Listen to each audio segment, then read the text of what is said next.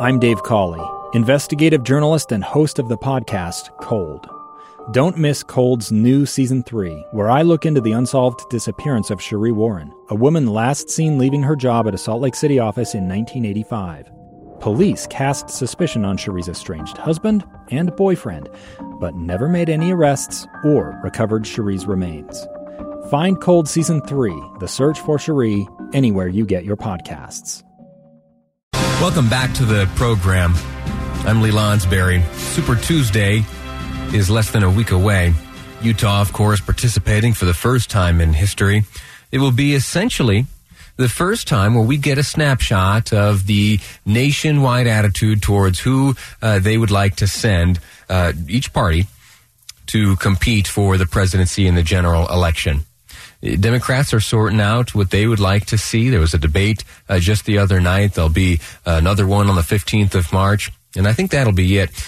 Big South Carolina this weekend, Super Tuesday on Tuesday. We're going to learn a lot about there. We're going to see a lot of reshuffling of the deck chairs. Once those results come out, we're going to see, I predict, very shortly, not long after the Super Tuesday results are announced, I betcha that we start to see some partnerships form in terms of president, vice president. I would not be surprised at all if Elizabeth Warren joined Team Sanders as the vice presidential candidate for the White House. So we'll see. In keeping in line with all of this coverage that we've been bringing to you here on KSL News Radio, I want to take just a moment and step aside from the Democrat contest right now and remind you that there is a contest on the Republican side. Now, it's not much of a contest. It is very likely a foregone conclusion that the Republican Party will nominate Donald Trump to seek the presidency once again, to get reelected. I don't, to my layman's memory, have a good memory of any instance where an incumbent did not enjoy the renomination by their own party. Now, I'm sure there are exceptions to that, and if I could, let me recruit you to help me. 57500 is the Utah Community Credit Union text line. If you could help me out with that little bit of history, I'd be grateful. Again, 57500, the Utah Community Credit Union text line. Those folks who would like to seek the Republican nomination are an interesting breed. We have heard from many of them, and the overwhelming majority of them have faded away. I was lucky last week, able to have a conversation with one such candidate, Bill Weld, former governor of the state of Massachusetts. You might remember his name. During the 2016 election, he ran as a libertarian alongside Gary Johnson, former New Mexico governor. In fact, their quote-unquote headquarters was here in Utah. Interesting guy, fascinating guy. I had a good conversation with him. I want to share with you some of the conversation I had. And the reason I'm revisiting it is because I was impressed by Weld.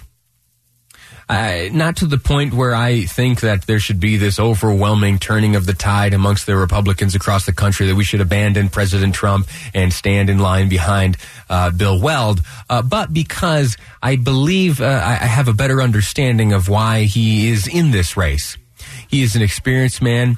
He has led the state of Massachusetts as governor. He served under Ronald Reagan as a U.S. attorney. He has done much, and he has learned much.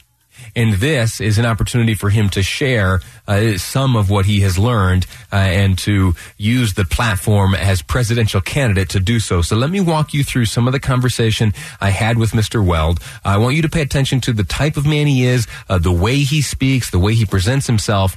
And I hold this up as an example of, if you are going to go against an incumbent, this might be the way to do it. And then we're going to change course, and I'm going to share with you an example of exactly how not to do it. That example being set by Joe Walsh. So here I asked Mr. Weld just last week, why are you running for president? I want to make sure that everyone knows there's an alternative to the president because, I think his behavior is getting increasingly antic, and it just, we can't have it that nobody ever says anything other than what a beautiful new set of clothes that emperor has on. I asked if he was asking people to vote for Bill Weld or against Donald Trump. I'm asking them to vote for Bill Weld. I mean, I'm the only economic conservative in the Republican Party now.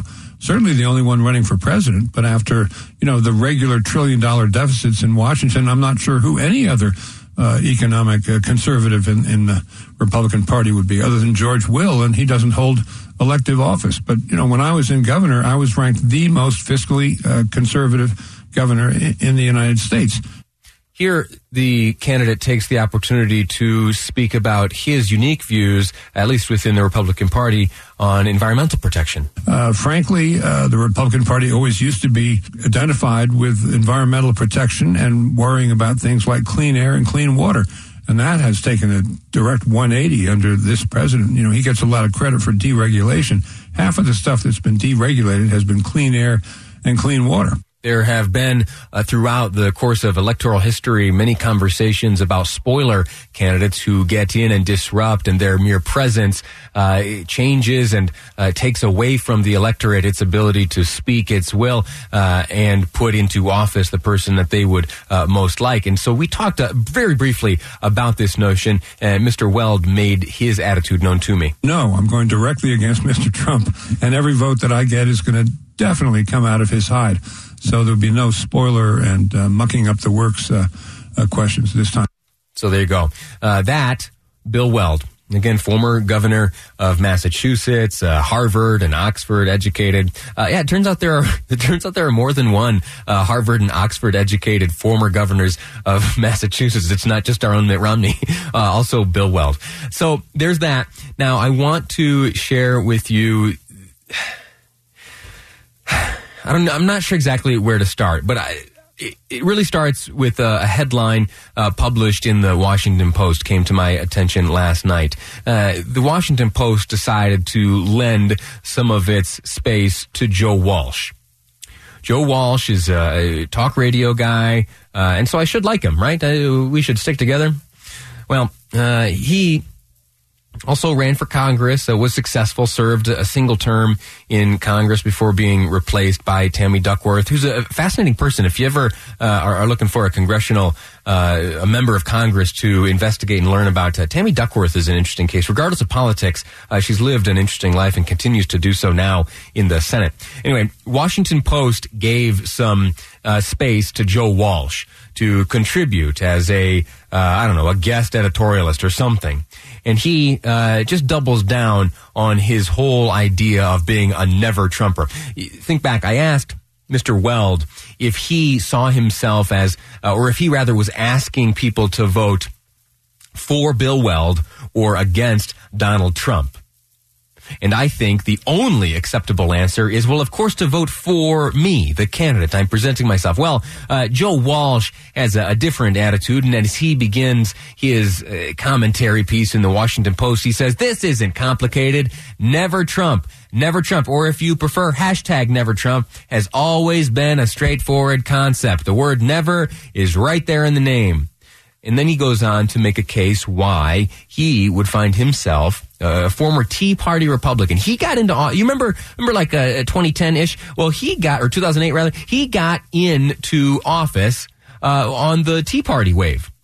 And somehow he has evolved his attitude and understanding to come around to where he sees the potential for supporting Bernie Sanders in an effort to make good on his promise of being a never-Trumper. Here's how I interpret this. And I should point out, too, that Joe Walsh suspended his campaign a few weeks ago, so it may be unfair to be giving him such a hard time. But the reason I'm doing it is because I get very tired of people who try to exploit these political processes, these American elections for their own benefit.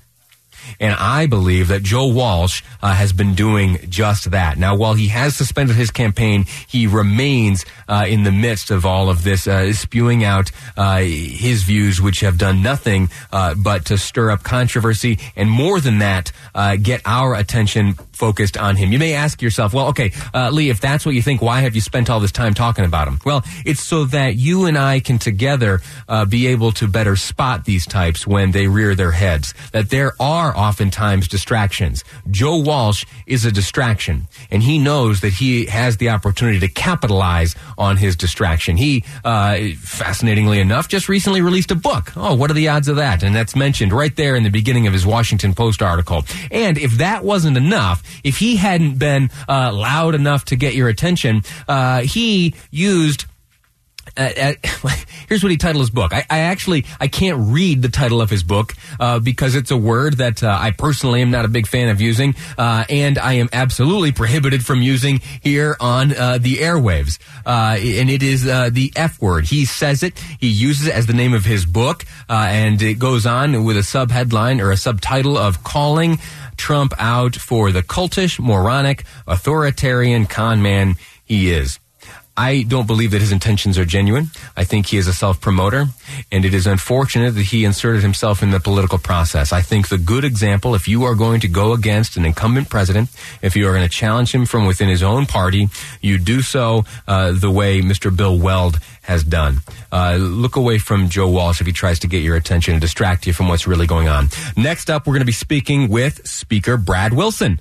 The teachers union has made it known they're going to be walking out of the classroom tomorrow in an effort to get the attention of the legislature to pour more resources into the classroom. The other side of that, coming from Speaker Wilson, is, hey, maybe you should stay in the classroom and teach the students. That's how you best serve them. We'll get to the bottom of that debate as we speak to Speaker Brad Wilson next. Later on in the program, UEA President Heidi Matthews. All of that ahead here on Live Mike. I'm Lee Lonsberry, and this is KSL News Radio.